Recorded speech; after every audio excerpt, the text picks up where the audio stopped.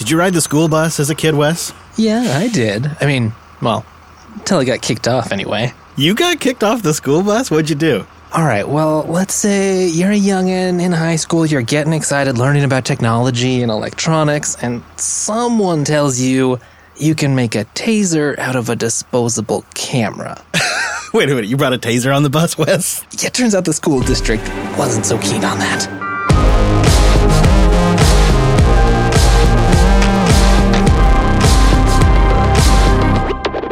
Hello, friends, and welcome back to your weekly Linux talk show. My name is Chris. My name is Wes. Wes, is that a giant plate of scrambled eggs? Extra maple syrup. Nice. This episode's brought to you by a cloud guru, the leader in hands-on learning. The only way to learn a new skill is by doing. That's why ACG provides hands-on labs for cloud Linux servers and much more. Go get your hands cloudy at acloudguru.com. Coming up on the show today, I'm going to chat with Aaron Bockley, who built a home out of a school bus. And then he took it to the next level and automated all kinds of things on this bus using Linux and Home Assistant.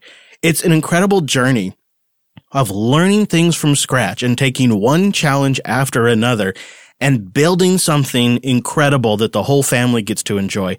And it gets really, really geeky. And you guys know I'm a big fan of road trips, and I have a lot of automation in my RV, Lady Jupes. So this is a great chat, and it's amazing to hear how somebody can kind of come into Linux and discover these things through the avenue of building a project like this for their home, for their family, and all of that. So there's just some really kind of geeky stuff we get into. So we thought maybe we should define some terms. All right, first up, hardware. Victron. That's a power inverter charge controller, basically the unit that's the brains of the electrical system and keeping everything going. Yeah, in fact, the same exact gear I have in Lady Jupiter.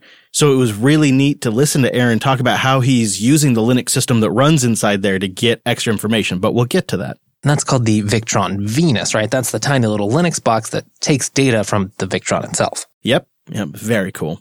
There's also Shelly, or Shelly.cloud, which is a maker of a range of small IoT products that you can use to turn non-smart devices into smart devices. Think things like physical controls that reflect in software, and a whole lot more. Yeah, you'll hear us talk about how he can use some of those in his build. And then there's the whole software aspect of it, some services that we talk about that run on Linux. Yeah, there's MQTT, which is the Message Queuing Telemetry Transport. And it's a lightweight pub-sub network protocol that transports messages between devices, sort of like the underpinning of the whole network that lets your various IoT gadgets and systems that monitor them all talk together.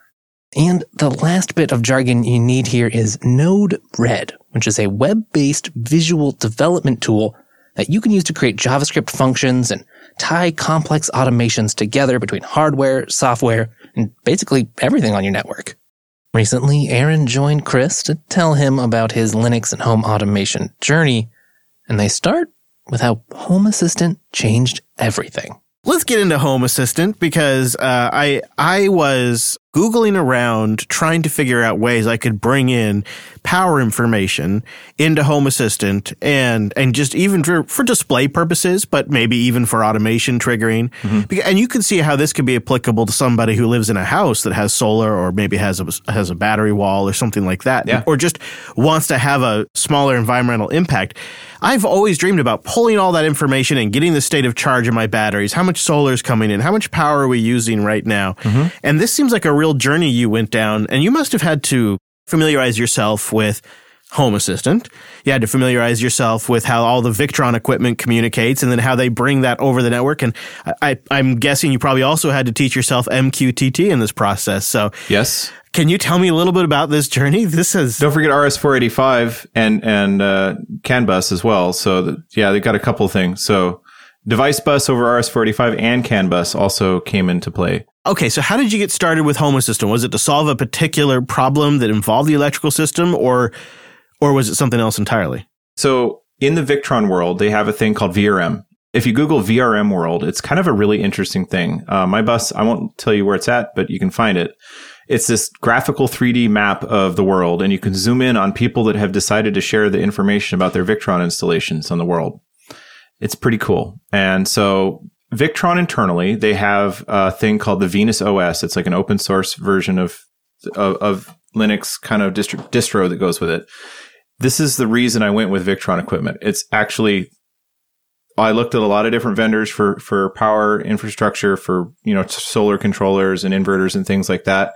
But many of them had semi-documented API interfaces, or not really at all, or just closed loop, like plug it in and trust us, it'll work. Here's your firmware upgrade that is a black box that might add more features. I don't know. Versus I'm looking at the Victron stuff and it's kind of all over the place. But as I'm digging through it, I'm like, oh my God, there's a reason it's all over the place. It's because they're actually allowing their software to be not installed on anything. So they're like, go ahead and install Venus OS on a Raspberry Pi, not their own embedded thing. Oh, I had no idea. So at the time I bought the Venus GX, which was the product that they were using. And it's the system integrator. It's got CAN bus interfaces and their proprietary serial bus interface, Ethernet, Wi-Fi, things like that, and their software. So the idea is you buy a Victron inverter or a solar controller and you plug their cables, the appropriate cable, into this box, and it just renders a little display that shows the status on it. So it shows like the battery and the inverter state and the charge and battery percentage and stuff like that. It's all kind of a plug and play kind of deal. And I was like, man, $350 is a lot of money for that thing. So I'm like, well, I can get a Raspberry Pi for $40 and their software's right there. And they even releasing an image that you can just install in an SD card and it works. And lo and behold, I put it on there and it booted up and I'm like, wow, this is pretty cool. I ended up putting a GitHub gist on my travels through that. And this is at the time I was discovering this, I hadn't even finished the installation of the Victron equipment in the bus. I had just finished the battery. I knew this was the direction I was going. So I was just kind of researching. There was stuff that was taking forever to ship and, real life was going by and things like that. And I couldn't work on it all the time. So I kind of spent some research time looking that up. After a while, I ended up buying Cantac. Makes a little, it's called Cantac Cannibal is the name of it. It's a little CAN bus interface. It's just like open source hardware kind of deal. USB, plugged it into that. You said it was the Cantac Cannibal? Is that what it was? Yeah, Cannibal. Okay. Like not cannibal like you eat things, but CANABLE. Just a neat little dingus of a USB CAN bus interface. Okay. Started loading up the software and digging through, because Victron uses dbus for messaging on everything inside of their devices. And so there's just all this stuff hanging off of device trees, and started kind of putting in my equivalent stack. I got a RTC real-time clock hat that had digital analog converters and some decoupled contactor controls for like relays and stuff. And then I got just one diagnostic style USB Victron, proprietary Victron interface to plug into it that normally you plug in your laptop. But if you plug it into the Raspberry Pi, their OS detected the device and kind of worked. But after I started adding up the cost of all these individual components, what I realized is that I'm now about the same price as just buying a Venus GX. And now I've got sort of a Frankenstein Comp Sci 201 project sitting in here that's controlling thousands of dollars of equipment, and we're depending on it to work all the time. And I'm like, I couldn't get behind that. So I just went and bought their actual device, which has been a fantastic little box ever since. It's nice to being able to play around with the Raspberry Pi, though. It gave you the confidence to make that purchase. Exactly. And I think that was a very shrewd marketing thing on their side, because I can still just open up on their production device. I can get a root console and I can make changes to the operating system. I can make ephemeral changes that get wiped during a firmware update. Firmware update actually is, if I'm using air quotes there, is actually just a reload of the disk partition on the little device. Or there's a persistent partition that you can load modifications to that persists across updates of it. So you can write custom code and modifications to this thing in Python or whatever you can fit on the thing, and it stays there. So you can write permanent upgrade and changes to these things and change them how you want. And if it can talk over Ethernet or USB, there you go. You got your extension to this device. So it's very extendable. So anyway, after kind of going through that process, I started using that device. I just got it installed with the rest of the Victron equipment, and I just kind of left it at that. So we drove and traveled and things like that.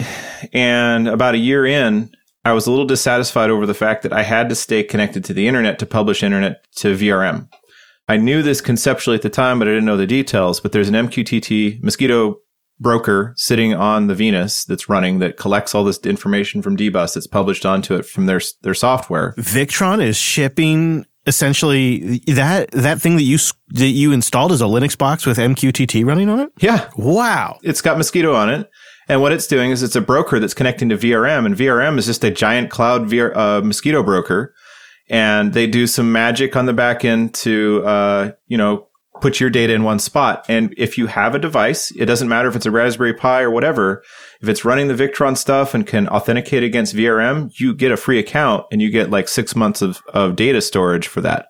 Since the data is sparsely populated up there, when the VRM is the local device pushes the data up through Mosquito, you get the resolution of whatever it's publishing. So you get some pretty great detail on that. So you get every sensor and every aspect that it's collecting is pushed up to VRM and stored there. I thought that was super neat. And that's what I had been using the whole time, like from when we pushed off and sold the house and started doing things. If I wanted to see the status of solar or power or whatever, or batteries, that's how I just went to VRM and looked at it. So for the benefit of the audience, at a really high level, what kind of information is in these stats? Every temperature sensor, the amperage and voltage of your system on both the AC side, the inverter side, the input side, like what's the voltage coming in, what's the battery voltage, what's the watts computed, what's your actual location. If you have a GPS plugged into this thing, it'll save that. Any type of alarms or failures that are going on. So if you set some boundaries about what is going on or the status is degraded. Example is I have a smart battery controller. It's made by Rec BMS. It talks to the Victron and its protocol and format over CAN bus. If there is a failure or something going on, a cell imbalance or whatever, the Rec BMS system will publish that on the line, and then the Victron unit picks up that alarm and forwards it on to VRM. And so then I would get an email that the battery is bad or is having a problem, something like that. I find it fascinating because it's like this hidden functionality exists in my rig that I have yet to really tap into. Really in small ways, I've glanced it, but what kind of things can you do once you start collecting this information? It's fairly limited. I would say that it's in many ways is geared towards an installer that manages several installations because you can track and monitor lots of installations. That was my impression, is that maybe you go to a specialist and they set up a high-end customer, and then that customer has a problem. They can pull up this portal on their end and get their client's information, like draw, battery issues, temperature stuff. Yeah. And not only that, you can reverse HTTP. It basically holds a connection so I can get to the user interface, the little buttons that you can push to control and configure things through VRM. So anywhere in the world, if I load their client, either on a web page or the software goes on a phone, I can then remote control that GX if it has an internet connection, the Venus or the Serbo, or they got a couple different lines now. So you can configure and control it. The warning is you never hook up your device to something that you can accidentally push the power to turn it off, because if you do that, now it doesn't come back on because you just turned it off remotely. So, don't do that. Yeah. So a lot of monitoring, history, things like that. You can set thresholds for alarms on any of the sensors if you want, that kind of stuff. It's pretty good for that. But it requires an internet connection, and that's where getting this data into Home Assistant seems extremely appealing. That's actually the exact conclusion I came to, as I want to have this remotely. I like the fact that it ships it up, and it wasn't ever a problem with the amount of data going out. It was more like sometimes I just didn't have reception. I'd be parked in somewhere and it gets this terrible reception. And I didn't want to lose the data because I'm kind of a data nerd, and I didn't want to see big gaps of zero. The Venus devices can only cache it for so long. I think it's like 12 or so hours before it starts discarding old data. And you have those graphs on a dashboard. You don't want them to look bad. No, they can't look bad. Otherwise, it's like, what are you? So what I ended up doing was Victron has a published page, help doc, on how to get the MQTT data out of there. You have to do this. It's not just a pub sub thing. It's actually you have to send a keep alive to a specific branch of device off of it based on the serial number of your machine. Easy to do relatively.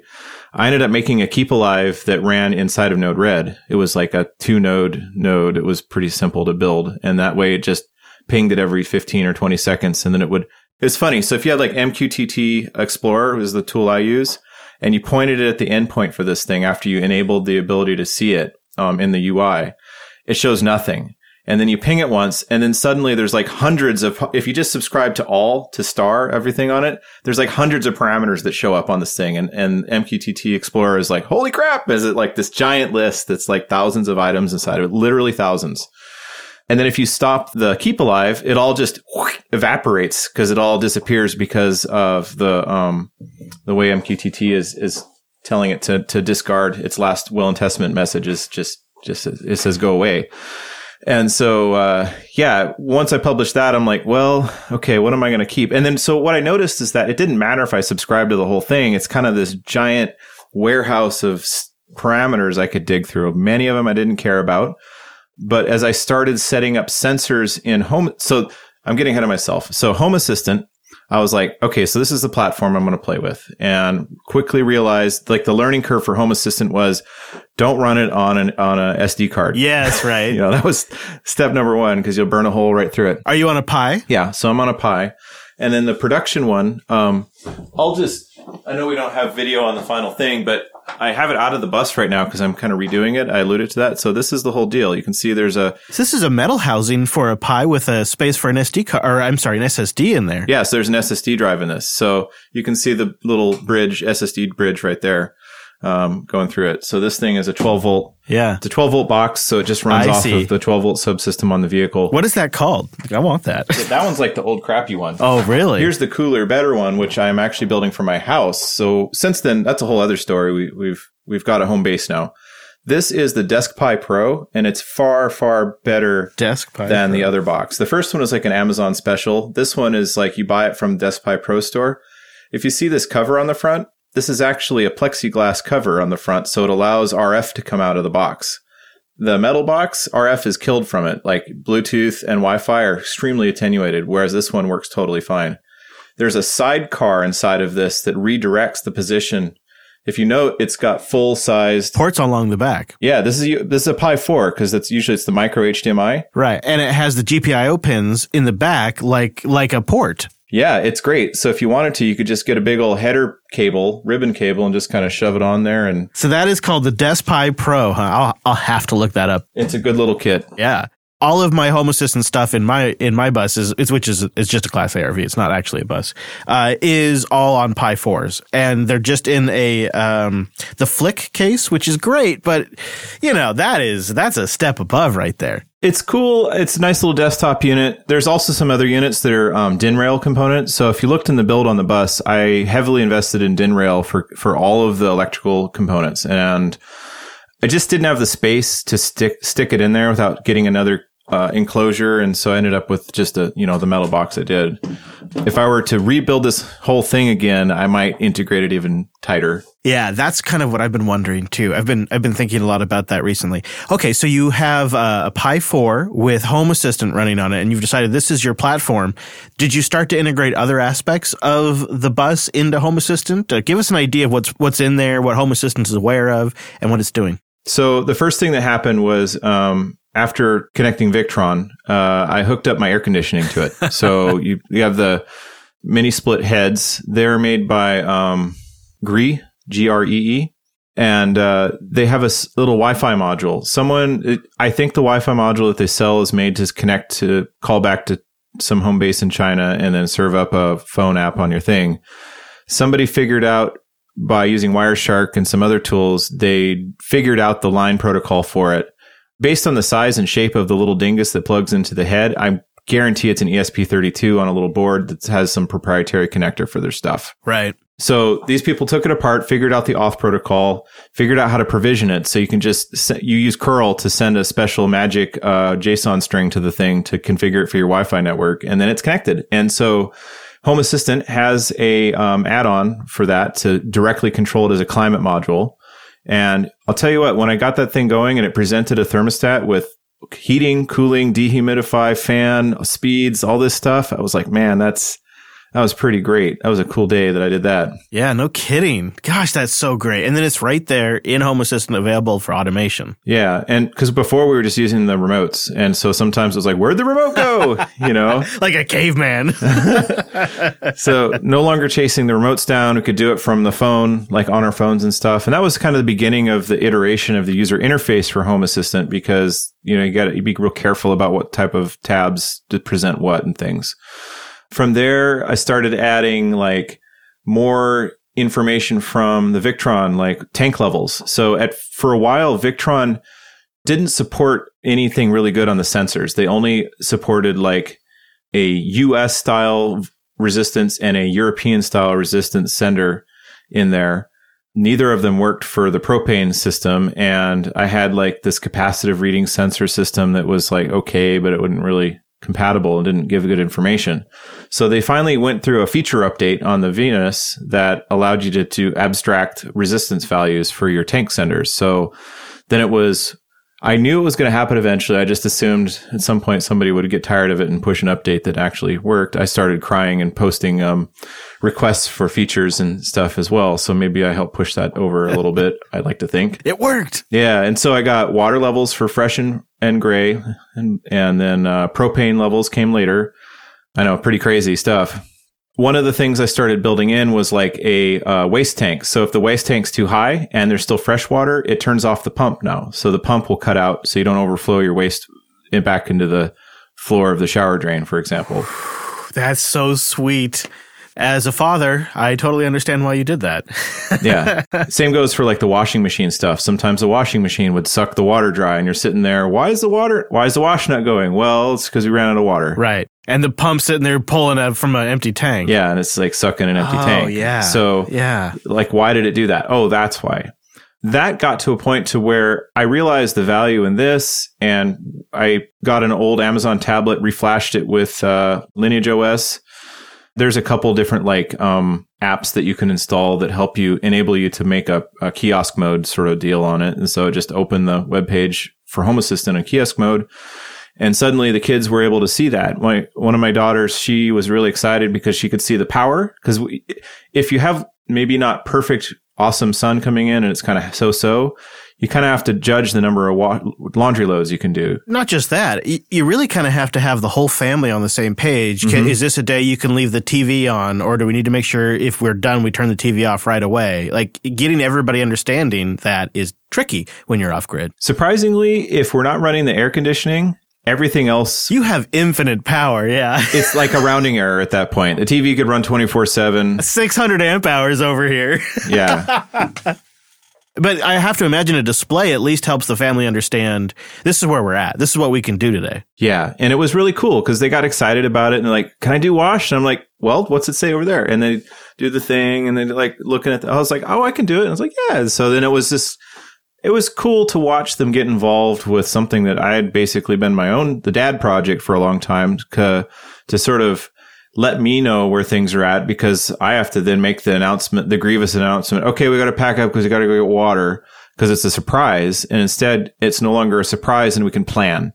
And that made a big difference. Absolutely. And I imagine, because I've done the same thing. I have a Fire tablet, actually just upgraded it last week. Mm-hmm. Fire tablet mounted about midway in our rig. And the family really took to the automation a lot more, and all of the other smart devices when there was a dashboard they could use. Yeah. And, they had feedback, and I made a lot of tweaks to the dashboard based on their feedback. I imagine you probably did something similar. Oh, yeah. Yeah. And I would kind of just watch. I'd be like watching them poke at it, and I'm like, you see them sort of clicking around, and I was like, well, I probably should remove that because it's a little too much information about stuff. Or maybe they wanted to see this because they'd ask, how do I know what X is? I'm like, oh, here, let me show that kind of thing.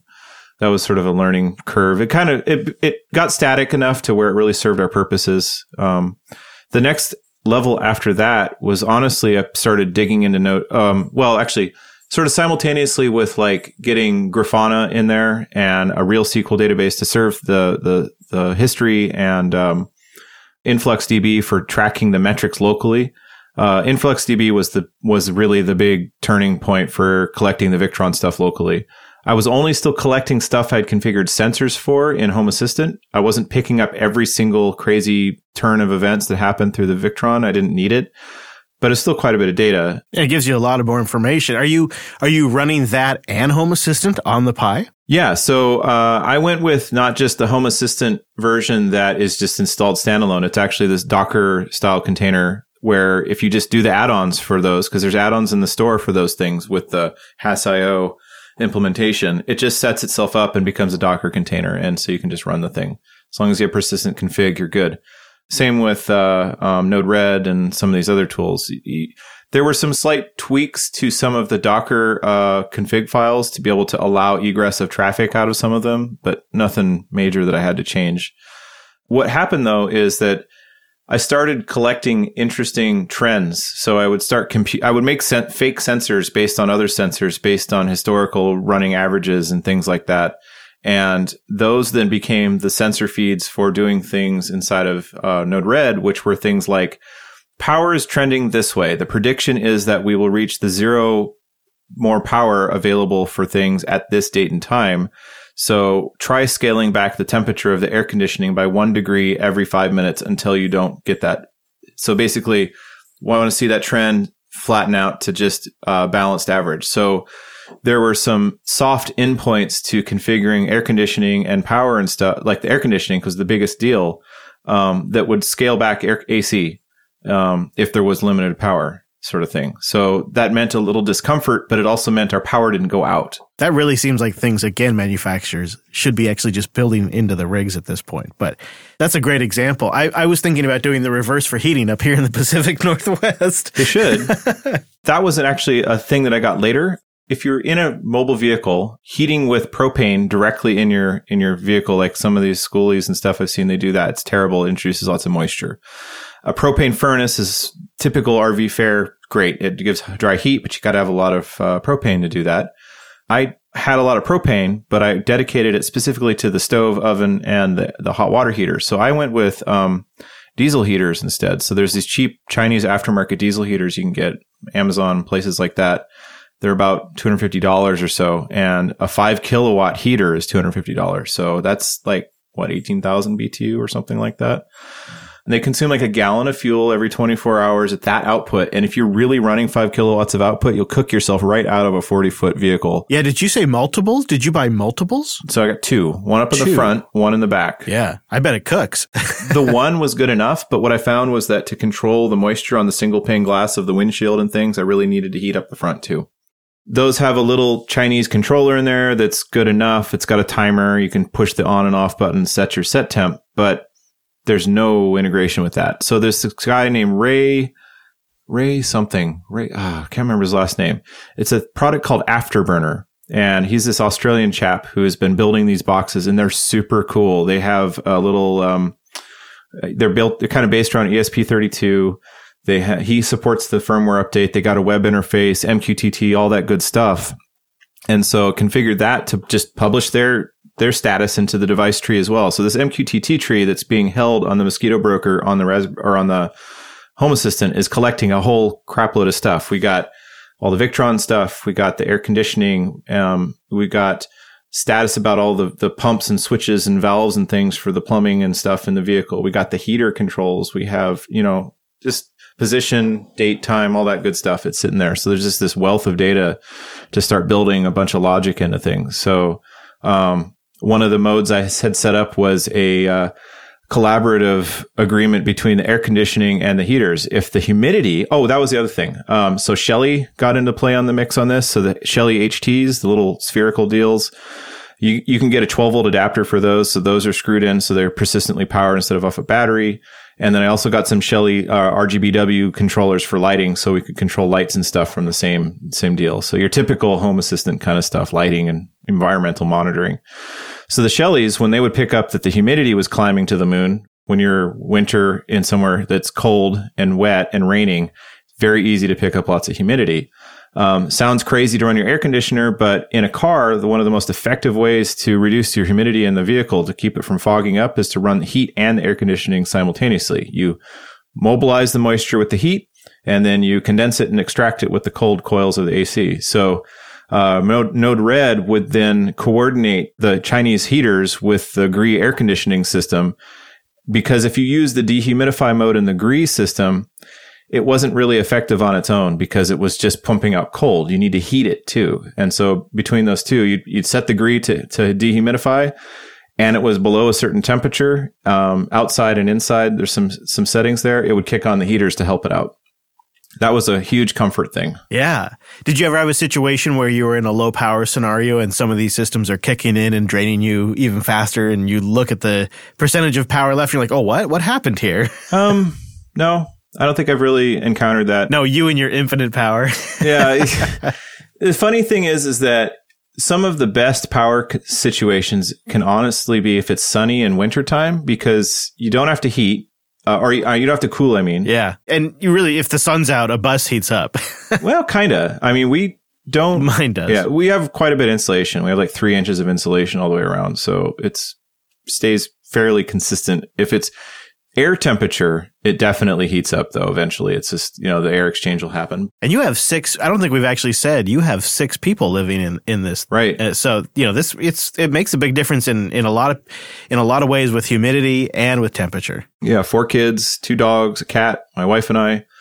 And then I'm sitting up in the front in my office, which is one of the chairs with a fold-out monitor and computer and everything. So I'm running a real desktop PC, not just like a laptop usually. And, talking on the internet with work calls and doing all the stuff that people do on a mobile remote thing there. So now you're rebuilding, it sounds like. You've had the opportunity to set up a home base and can kind of redo some of this stuff.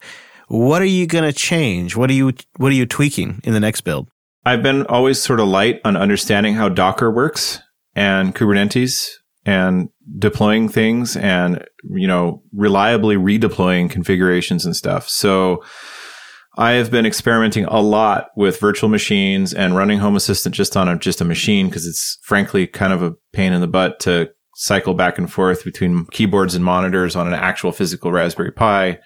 The fundamentals are the same. So for me, it's been learning about how to control my Docker environments, how to revision control them, how to keep all my configs in play and working, and hopefully with Home Assistant finally getting to version 1. I don't know if you've seen their version numbering has changed in the last... Now it's date-based? Yeah, it's date-based. And so it's like, I feel like they've turned a corner in like maturity on things. And the API isn't changing, not retiring so much stuff.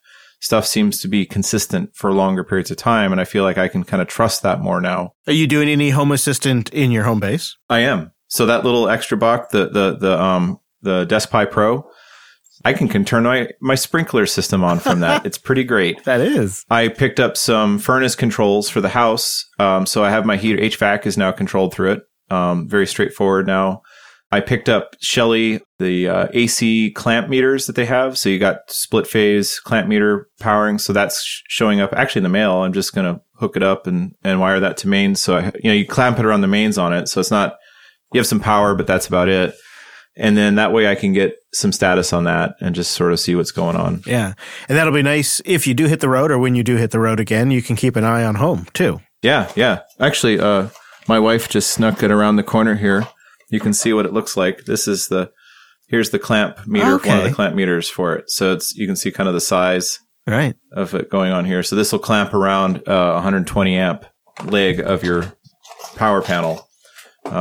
That's kind of like what the Victron stuff is sort of giving me in those spaces. You can derive a lot of the other information from just knowing the amps going through something if you know the voltages. Does a house feel like a bigger problem domain? Because that's how I felt. I was sort of motivated because a rig, I could wrap my head around the entire thing from the ground up. But a house, it felt like I don't know where to start. I don't know why I just had a different approach. I think after going through the process of going on the bus and having to make things small, effective, and efficient, the house is easy. It's like cake because, there's lots of space. It doesn't go down the road. It doesn't drive down the road. It stays in one place. When you come back to it, it's still there. It's very stable in a weird way compared to a bus, yes. So it's, in a lot of ways, it's almost like reverse now. I can use the house as an incubator for ideas and practice this and fine tune this better. We're really looking forward to getting back out on the road and doing some trips. It's not like we're going to go for just a week. We'll probably go for longer than that, hopefully.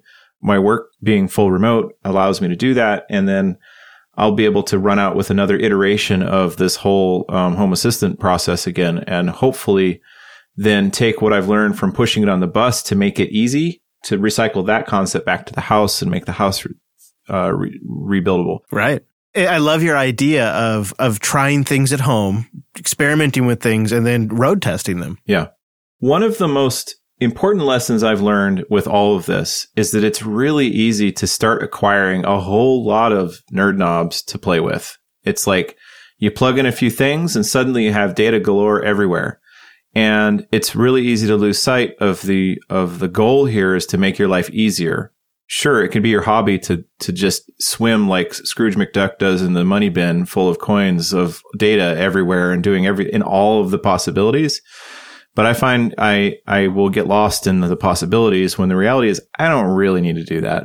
And everything you add, every feature you add, this is the classic software development conundrum everywhere, is that too many features. Even just for self-hosting, the more you build, the more you have to maintain. Yeah, and I think that's been my balance right now. So I left the hardest thing for last, which is to make it easier to scale and rebuild and redeploy. And so that's what I'm really working on right now. Well, Aaron, I look forward to following your adventures in the future. And if you're ever in the Pacific Northwest, let me know. Absolutely. Yeah, keep track of us on our Instagram. You'll probably see things here and there. And it was really fun kind of getting a chance to dive into this a bit more details.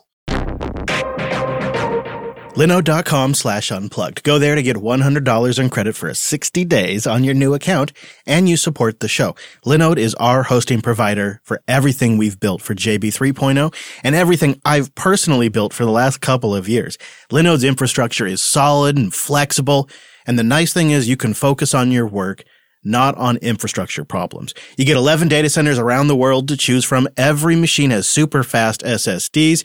Every system is backed by their awesome customer support, the best in the business. I often talk about Linode in terms of hosting, like a server, but they also have object storage, which we use the crap out of here at Jupiter Broadcasting. A really handy tool is when you combine the Linode command line tool that just uses their fantastic API with the object storage. So I'll have like a JPEG on my hard drive that I want to link to somebody. I have this link command like all set up already in Fish, so where I can create a file or I can delete a file or I can upload a file and mark it as public and then generate a URL for it and then bring it back to my clipboard. And then I can just paste that URL into a chat.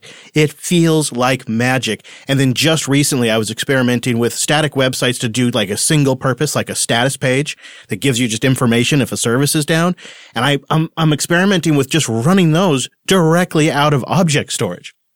It's so awesome. It feels like I figured out some kind of hack to host web pages without a web server in front of it that are just super fast and static. Like, why is this just not a thing more people are doing? You know, there's really a lot you can play with. They have an impressive set of applications you can just one-click deploy, from entire stacks of web servers to game servers and everything. And the pricing is ridiculously great.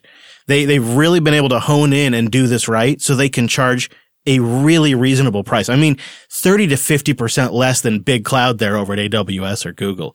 And you get a real nice balance of technology and price for that sweet price to performance ratio that really nobody else gets right.